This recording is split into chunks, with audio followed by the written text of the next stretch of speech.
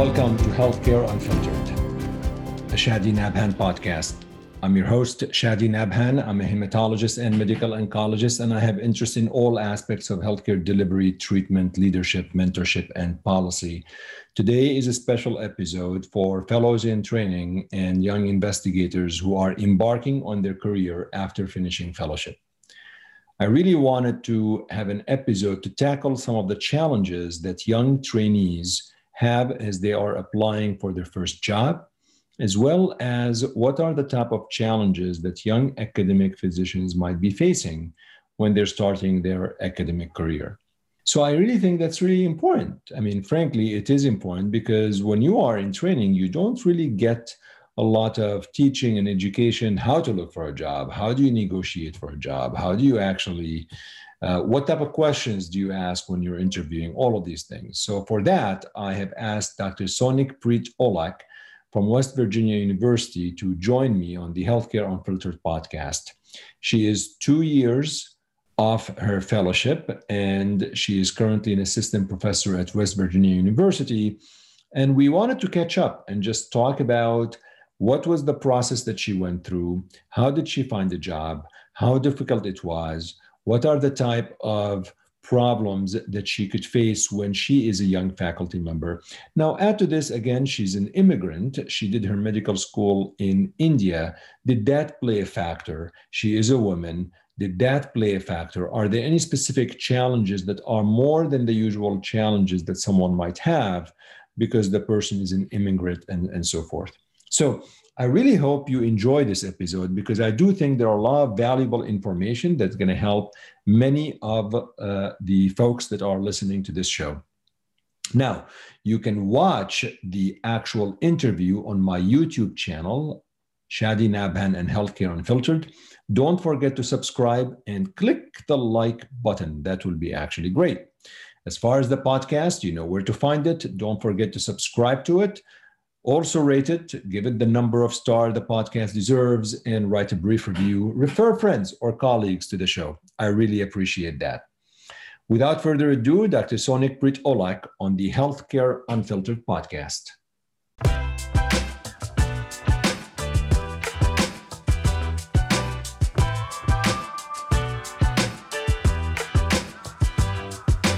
Well, it's really great pleasure of mine to host a dear friend and colleague who always, by the way, when I try to pronounce her last name, completely slaughter it, but she always is very generous and very nice, and she gives me a break. But I'm going to do my best this time. Dr. Aulak, how's that? Close. All luck. Aulak. Okay, well, not bad. I mean, I've said it worse, but in all seriousness, Dr. Olak, it's really a pleasure to have you on this show. We're going to talk, after you introduce yourself, about really challenges that face young academicians as they try to get their career take off.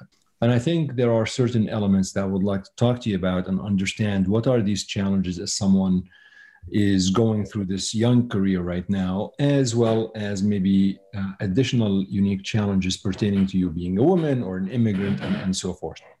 Now, first of all, tell listeners who you are, where you work, and how did you end up where you are right now? So I'm Sonik Preet Olak. I am currently an assistant professor of medicine at West Virginia University. I'm a translational neuro-oncologist.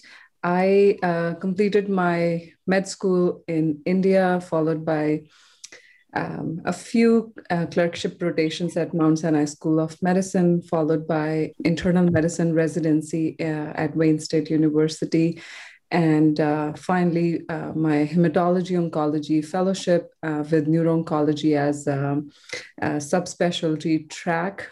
And I also did laboratory research during my 3 years of fellowship at Mayo Clinic. And I joined here at WVU as a translational neuro-oncologist as a result of the work which I did at Mayo Clinic. And it's been 2 years, and it's been going well so far. So that's what I do on a day-to-day basis. That's great. So what drew you into neuro-oncology? Why specifically neuro-oncology? First, I think if you talk about neuro-oncology and specifically talk about some of the most aggressive brain cancers, such as glioblastoma, midline gliomas, where we don't have effective treatment option, I think that was something which I felt was very challenging. And I think I had the right mentorship at the time when I was thinking of which pathway should I take as a subspecialty pathway in hematology oncology as a fellow. So I think I got right guidance at the right time. And obviously, it was a lot of work both in the laboratory and in the clinic, but it was very gratifying at the end, knowing that the opportunities which I have from clinic to the bench side and vice versa, I otherwise would not have that availed to me. That's great. So can I call you Sonic? You can call me Sonic, Chadi. It almost feels weird when you say Dr. Alak. Well, but we really want to talk a little bit about few items, but I want to start by talking about, as a young academician, let's agree on the definition, first of all, because we all are young, right? We're never going to age. But in academic life, let's agree that a young academician is someone who is less than 5 years from finishing fellowship, which it's been 2 years for you. Yes, yeah. First, when you were finishing fellowship and you were applying for various job opportunities, how was that experience? I mean, how did you know about job openings? How did you just call, email, send your CV? Did your mentor call? Like how does somebody who is finishing fellowship go about finding a job?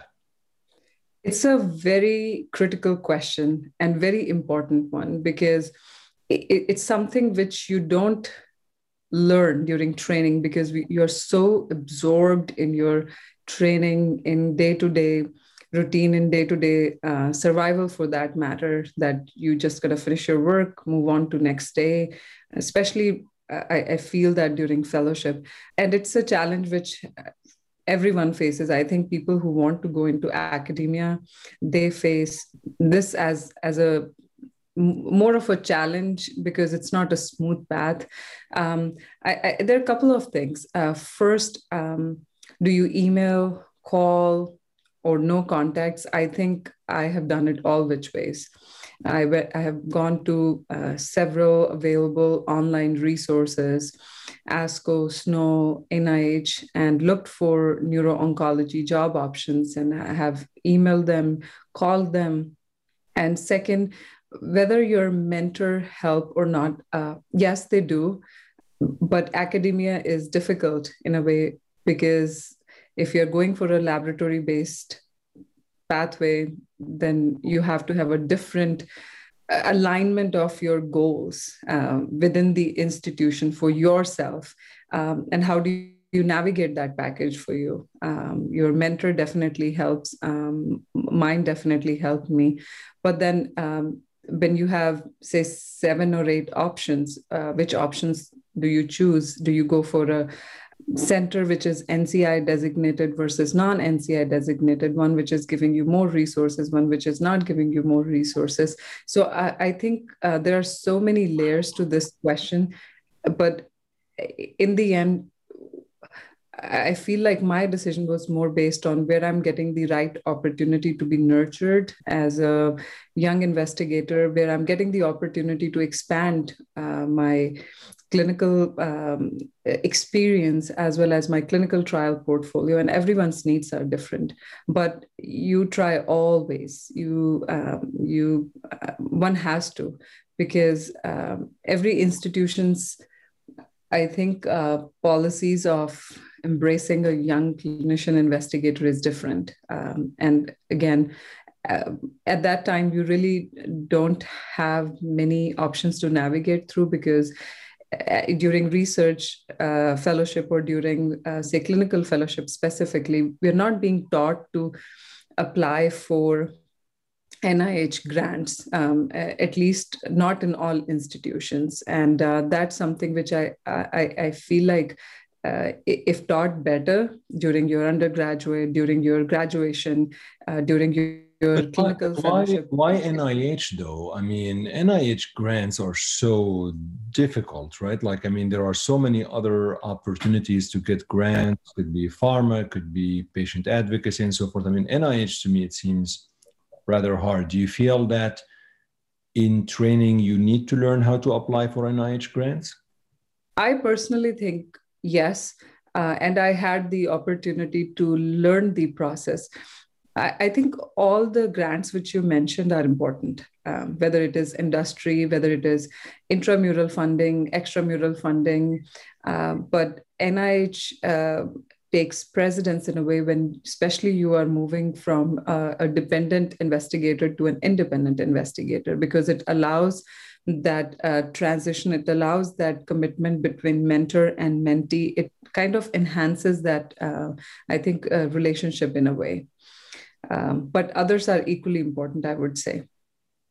So before we get, I want to still go back into the job issue, because I do find this particular item important, especially to listeners who are either in fellowship or training or even young career. So you just go to these online resources and you look what's available, and then do you go back to your mentor and say, hey, I found these 3 jobs. Do you know anybody there to call? Should I apply? Like, when you find these online resources, first of all, how much do you depend to apply or not to apply on your mentors? And number 2, are there opportunities that are not advertised for, that your mentor says, hey, let me just call somebody I know at so-and-so place, and maybe they have a position and all of that? Or is this really not something that happens? I think, again, a very, very important question. Online resources do not cover the job opportunities which are fully available out there. They do not. They may have 1 or 2 options. But the best way, which I found is also a tedious way, is to go to individual centers and look for how many neuro-oncologists they have. In my case, is there 1 or 2? Then you email the chair, and then you go back to your mentor and you ask them, hey, what do you think about this program? Do you think it's not necessarily person? I think I didn't want to be biased about a person who is running the program, because all these mentors are senior people, and what my basic question was, as a young fellow, what do you think about this institution? Would it be nurturing enough for me or not? If I go there, do you think there would be career opportunities to grow into my current position and apply for grants, etc.? But in order to answer both of your question, I think first, online resources will not cover everything which one needs to know about available job opportunities, because there are certain community hospitals which also have jobs. They also have research resources, but it might be missed. And second, definitely, I did seek out to my mentors, and not just my immediate mentors, but outside people whom I knew in the field. By the way, when did you start this process? So it was a 3-year program, your fellowship, right? Yeah. When did you start doing that? So I started looking into second half of my second year. Really? That's fast, because okay, well, all right. Well, the reason I think this is so fast, because, okay, so it's a 3-year program. I mean, in order for you to apply for a neuro-oncology fellowship, which is obviously, it's a super subspecialty, you have to show that you've done something in neuro-oncology. So you're giving yourself only a year and a half of fellowship to have like something in neuro-oncology. It seems to me so difficult to have really even a paper in a year and a half sometimes. You are right. It's difficult, but when you start early, it actually helps you understand what else you need to do to enhance your CV, because then there are options like you take a break for a year after your clinical plus research fellowship. Do you want to do it or not? Should you be staying in the same institution or not? Should you be going somewhere out to do this fellowship or not? And then you ask your mentor how ready I am. So I think it kind of starting early. I think it's not just that you'll find the job right away, but starting early helps you prepare better. You kind of put your feelers out there and just see. Yeah, it's a daunting process to start finding. All of a sudden, you I feel like you have steep learning curve. So now you have, let's say, a couple of options, two, three options that you, well, first of all, when you go there as to interview, you oftentimes give a talk, I presume, or something like you get invited to give a talk and so on. If there's a fellow that's listening to this podcast, give me the 5 questions that you absolutely have to ask in an interview process when you are interviewing for a job as a young faculty career. Yeah, again, that's very important. And I figured out what those 5 questions were, or actually the list is longer, but they're, Top 5. The top 5. First, I think depends on whom you are asking, depends upon what kind of institution you're applying to, what kind of job opportunity you're applying to. For example, in my case, I wanted to know, would it be possible for me to practice my laboratory translational research and run a brain tumor clinic? Second question was, is there a mentorship model there? Is there a mentoring committee there? It doesn't have to be from my same field, but people who are more experienced, who can help me read my grants, review it, help me review my papers. I think this was very important to me. Then obviously you do talk about salary, because it's important that whether it is just based on RVUs, do you have a fixed base salary? And what if I have grants, where does that go? And in my case, I also ask questions around clinical trials. Do you have phase 1 unit? Do you have a capability to expand phase 1 to phase 2? And fifth, I think just the networking environment within the institution, where you actually have the opportunity to not just collaborate with people who are immediately in your field, but also say biochemistry, physiology, immunology, microbiology, who can help facilitate some of your questions. So I think for me, these were top 5 questions. And and if you want to go to the 6th, that what's the environment of, do you have a MD PhD program? Do you have a PhD program? Do you have trainees? And how do we best help them reach to their goals? If somebody like me is coming, it may be new to the institutions. And these are very, very important questions. A person who's going to a community hospital may have a different set of questions. Yeah. Did geographic location play a role, or do you recommend for young trainees as they're embarking on their career? Barring obviously family restrictions, right? Let's say you absolutely have to stay in a particular city. Do you add a factor for geographic location in your selection process? I personally did not. I wanted to interview as many places as were possible. But I know in reality, there are family ties and restrictions. And in that case, I think if I because I encountered that scenario in my head, that what if I had to choose a place based on the location? And then I thought, then maybe I'll have to think about perhaps downsizing my requirements. If the place which I want to reside at doesn't have the same institutional capacity. So I think there is this fine balance between dreams versus reality. Well, if you have to choose based on pizza and food, Chicago would have been your choice. But So then, Sonic, you ended up at WVU.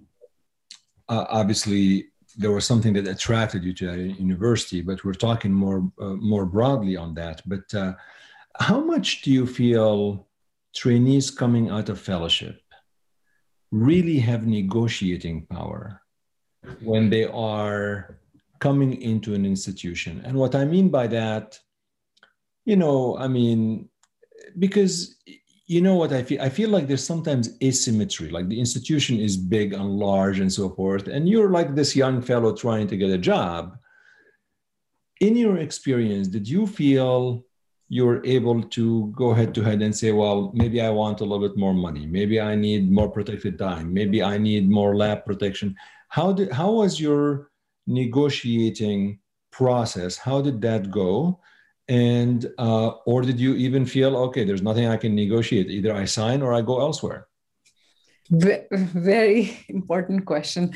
I think it's, as I was saying earlier, it's a daunting process for a young trainee to look for jobs and that demand in a way, not because we're just demanding irrationally, but demanding in a way that we deserve it.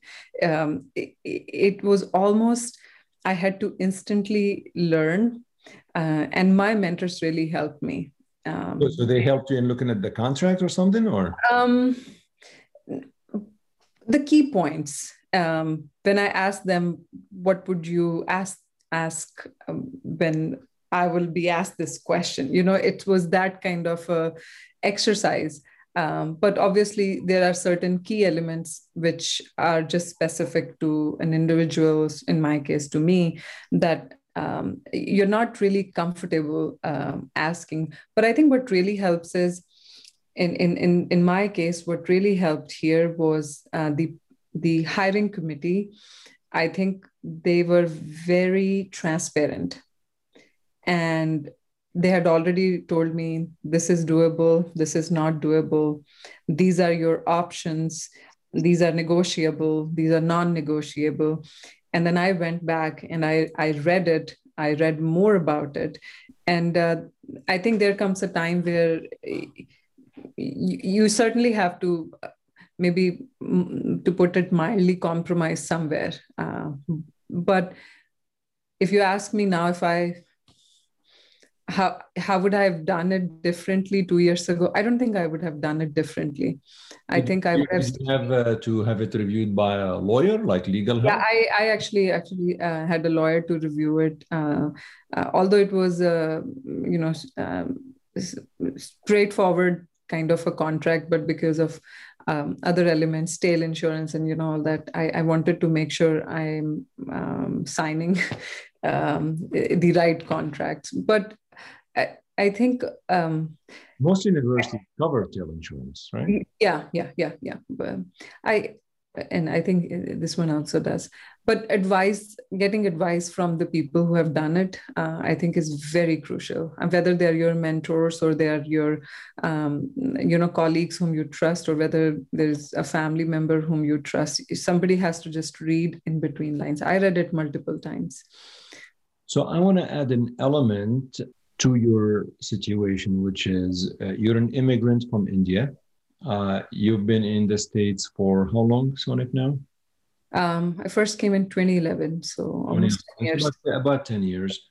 I want to add this element a little bit to the story. We haven't gotten to the job yet. We just pre-job right now. Did you feel at all that being an immigrant or somebody who has gone to a medical school outside of the States had any, let's say, set you back in as you were applying or anything, or the fact that now you finished residency and fellowship, you're like later on in the career, where you went to medical school became less important, or maybe you didn't feel how. Add the color of being an immigrant, and do you feel it had any impact? It has its elements where you kind of go back in time and ask yourself, could you have done the same thing say 5 years ago or 10 years ago, which you're doing now? Was it, and I feel like there are few things which remarkably stand, as coming from a different world where we didn't had many research opportunities. We didn't had any idea about MD, PhD, dual pathway. We didn't had idea about,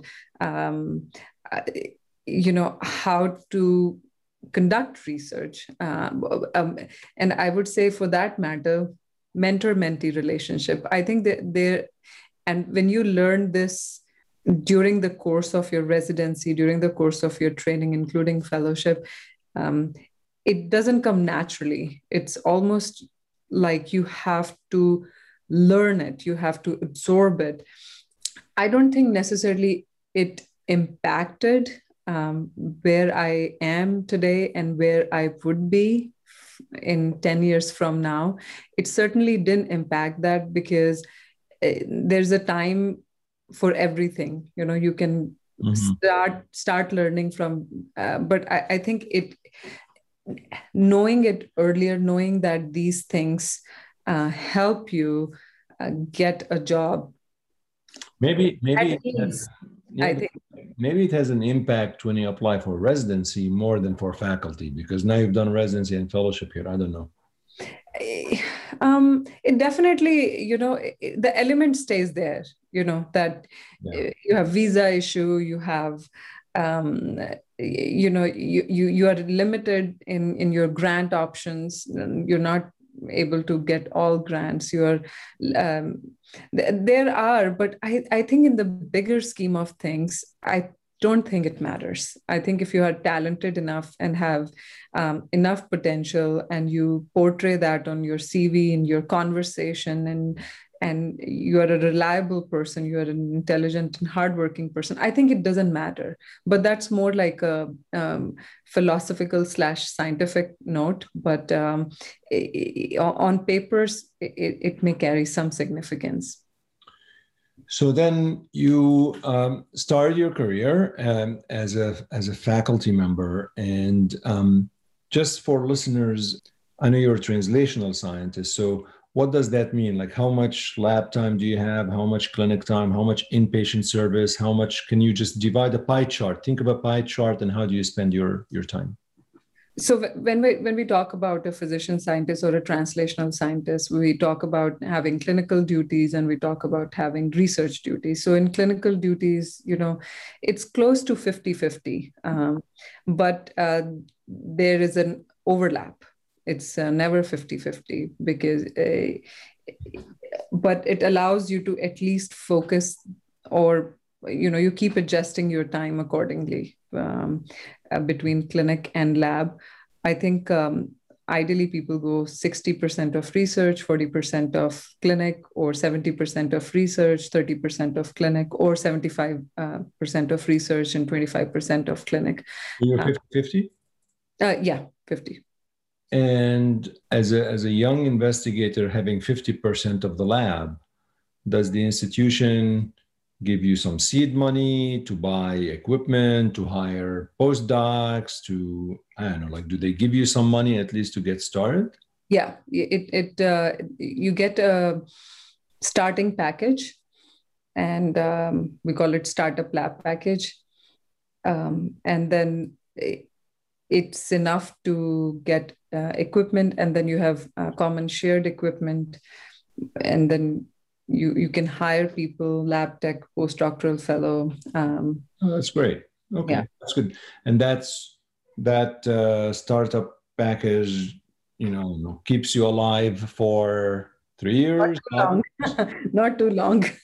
Well, how long? It depends. If it's a tenure track position, then you want to get a grant, ideally by on papers by third or fourth year, and at least by fourth year. But in my case, because of COVID pandemic, in everybody else's case, COVID pandemic was actually had a huge impact on not just on young investigators' careers, but others investigators' careers. But I think 4 to 5 years, they say you should have an independent extramural funding. So they'll be patient with you up to 5 years, and then somebody's going to talk to you. Yeah. But during those 5 years, Sonic, the expectations are what exactly as a young investigator? Are the like I'm trying just to understand, are the expectations you need to have an R01, you need to have just some money to cover your salary, you need to, what do you need to accomplish by year 5? So extramural funding, definitely. Does it matter from where? It matters in a way that, say, if you were talking about NIH funding, right? If you have NIH funding, it's considered to be rigorously peer reviewed and prestige. But as long as your lab is alive with the extramural funding, because there are certain other funding agencies such as ASCO and Sontag, and there are a couple more, AVTA in my case. You keep looking for those and just keep applying. So do you? But I'm just putting myself as a funding agency. Mm-hmm. You show me something to decide to fund you, right? Mm-hmm. So do you feel? I mean, do you try to work for a couple of years to establish the basis of what you're applying for? Do you apply day one and just start hitting the ground and say, this is what I'm planning on doing? Like, if somebody is listening, what do they need to do in year 1 and year 2? I think it's impossible to apply on day one, because if you're first of all, if you're a funding agency, all funding agencies has different set of criteria. Some prefer clinical trial. Some are okay if you don't have clinical trials. Some prefer some prelim data. Some prefer it's okay if you have just an idea or a hypothesis. Some prefer a combination. I think regardless, you need time to hypothesize, to sit down, to plan your experiment, to analyze the data, to get it critically reviewed by your own peers first, by your own colleagues first, before you can actually apply for a funding. But you can still learn the process by simultaneously performing your experiments and writing. But unless it's vetted by a few people whom you trust, I don't think day one application is even feasible. How challenging it is to get funding? It is challenging. There's no denying about it. It's a lot of efforts, competition, how novel your idea is. As a young investigator, if you're applying to a funding agency and there's a senior investigator that's applying for the same funding agency, different ideas, I'm not saying it's the same idea. I mean, am I being too naive to think that the funding agency may be more drawn to the senior person because it has more established record, they know him or her, and they say, okay, you know what, we may as well just go with this person because he has a track record.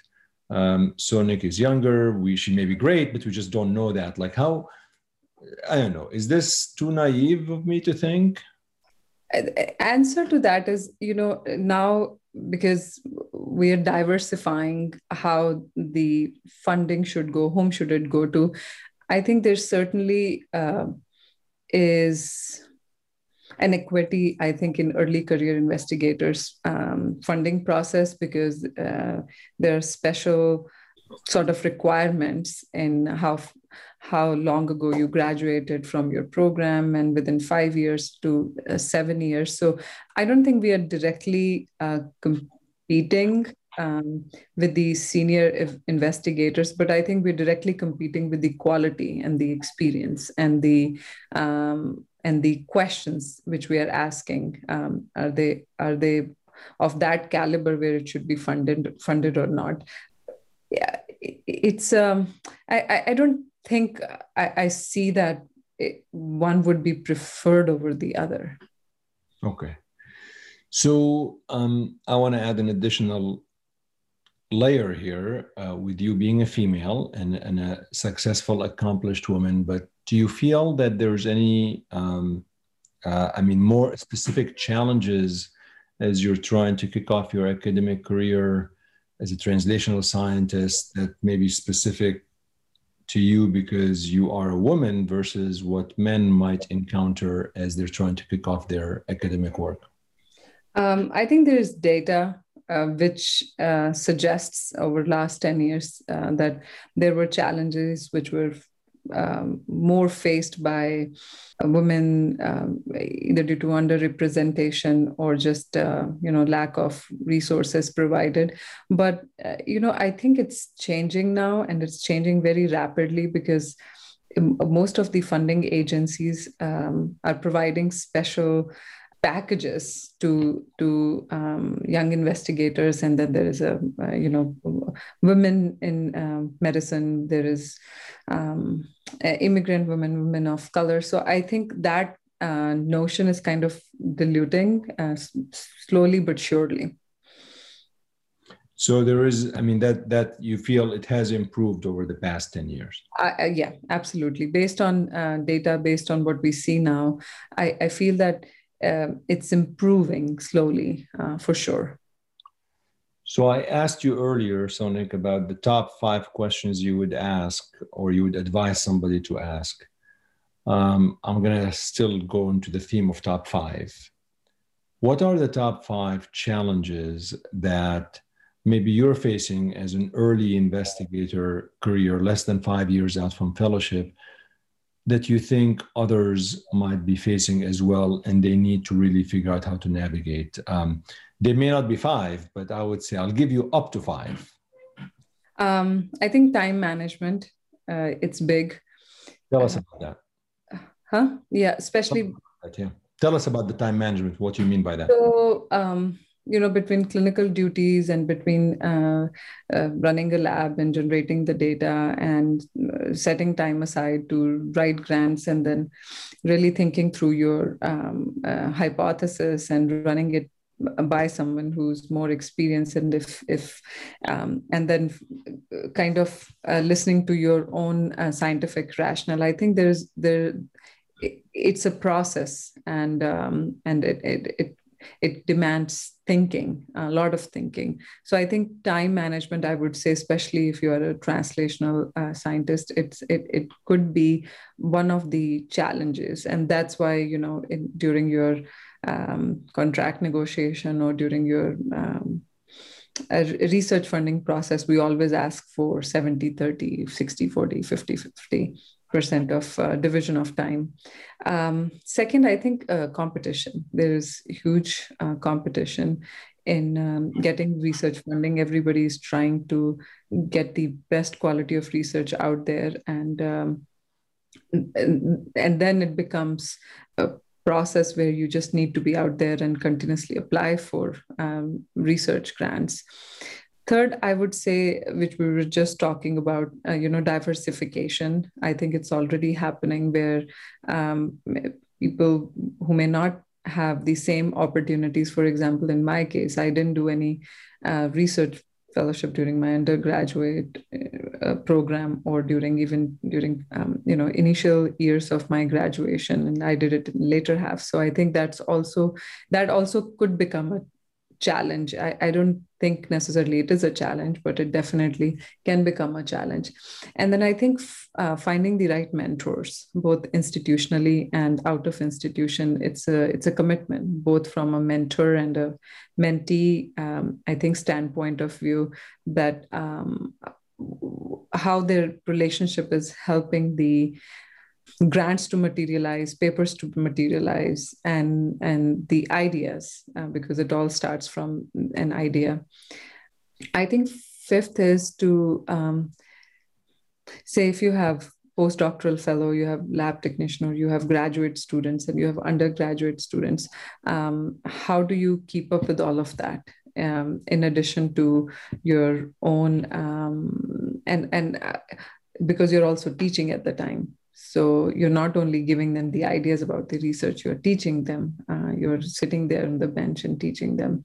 I think, and there could be many more challenges depending upon every person's specific situation. But I think in my mind, these are the top five, I would say.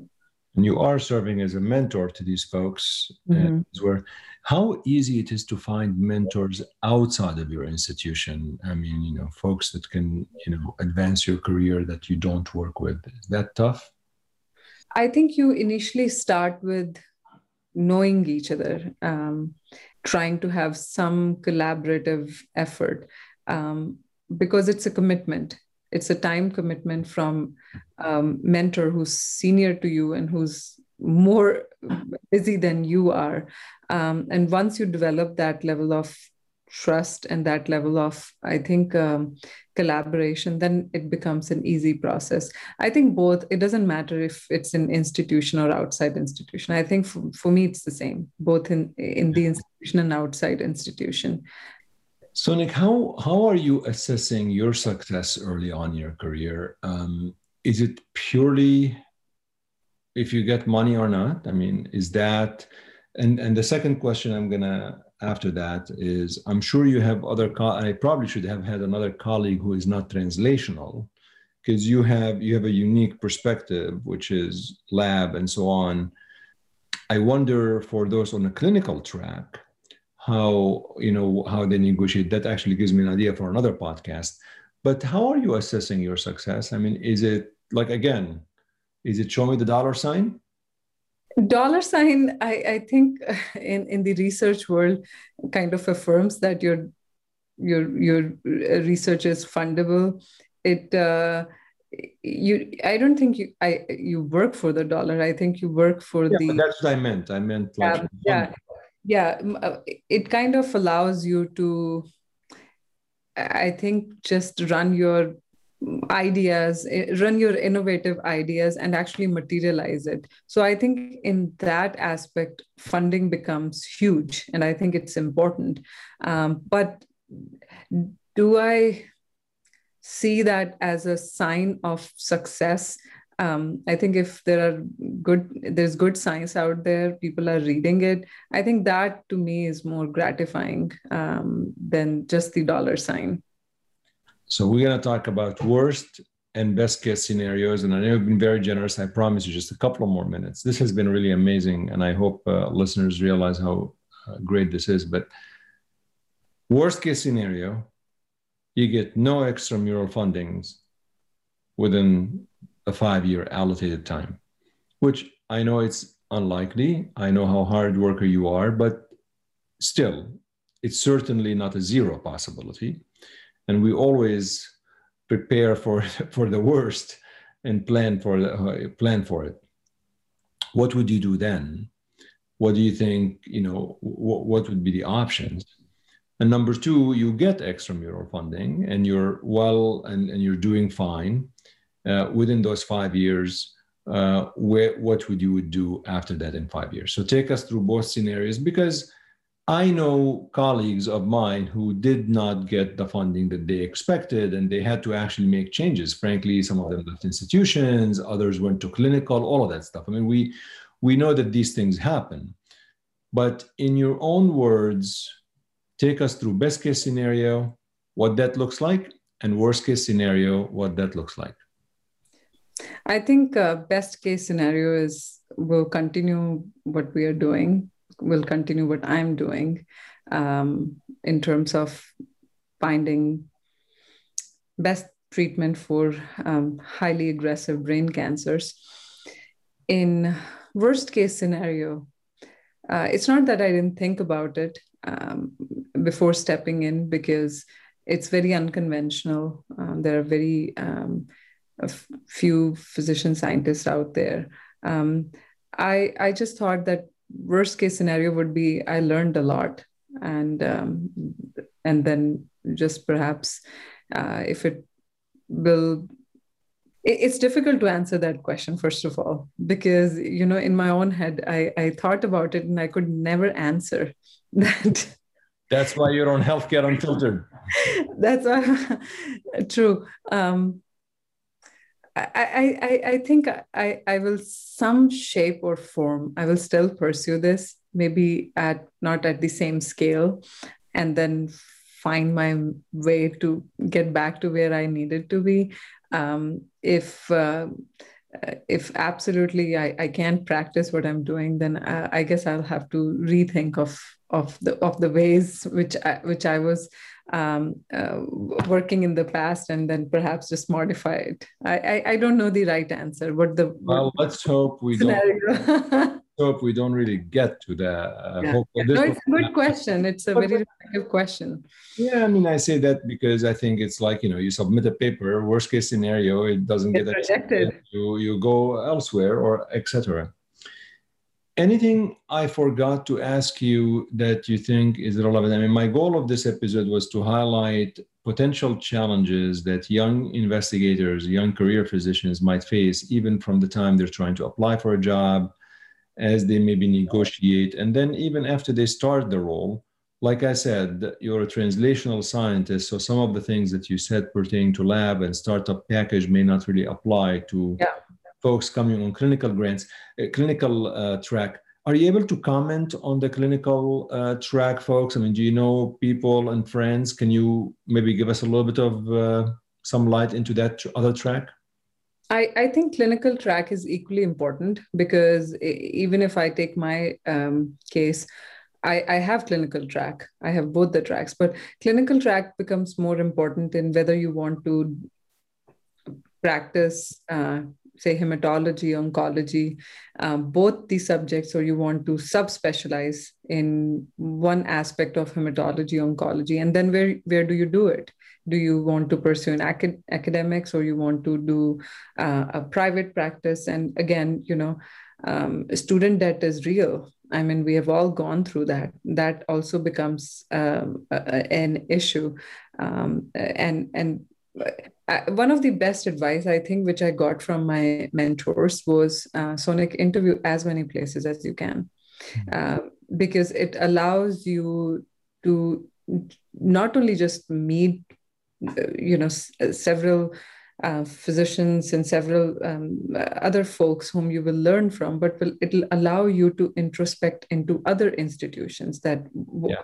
and I think that was such a great advice. I think both clinical track as well as for non-clinical slash lab-based track, that it gave you a perspective. Some of the places I interviewed, I was amazed, like how wow, this is a very well established system. They have these many resources. So I think I think we should all be bold as young investigators in knowing our strengths more than our weaknesses, and then really asking the right questions to the right folks at the right institution, and just and go to more places. Well, Sonic, this has been great, really. I've enjoyed it immensely, just getting to know you a little bit more, your ambition, what you're trying to accomplish. And, I think there are certain elements in the story in terms of the challenges and the opportunities. And would like to have you in about a year or so, if Healthcare Unfiltered is still on the air and nobody really decides to never have me on the air. So we continue follow up on the progress. Anything else you want to tell listeners as we part ways? No, thank you. It's been wonderful, Chadi, as always. Thank you so much.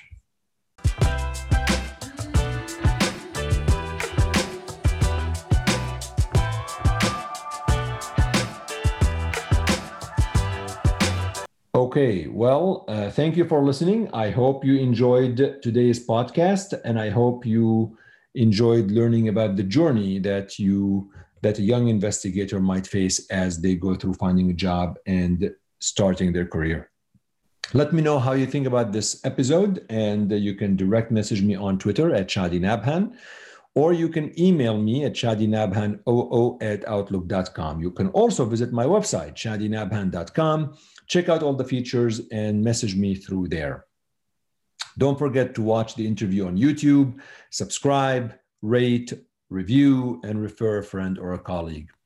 Look, the reality is being a young investigator trying to navigate all of the issues requires a lot of tenacity and resilience, requires the ability to go through a lot of processes to be able to become successful. And this reminds me of one of the best speeches that I would like to leave you with. It was by Theodore Roosevelt. And I really think it's fitting for this episode anytime that you think about how difficult things are, but you deserve credit for trying. So I'm going to part ways with you after I tell you this quote that is absolutely one of my absolute favorites by Theodore Roosevelt. It is not the critic who counts, not the man who points out how the strong man stumbles or where the doer of deeds could have done them better. The credit belongs to the man who is actually in the arena, whose face is marred by dust and sweat and blood, who strives valiantly, who errs, who comes short again and again, because there's no effort without error and shortcomings, but who does actually strive to do the deeds, who knows great enthusiasms, the great devotions, who spends himself in a worthy cause, who at the best knows in the end of the triumph of high achievement, and who at the worst, if he fails, at least fails while daring greatly, so that his place shall never be with those cold and timid souls who neither know victory nor defeat. Until next time, take care.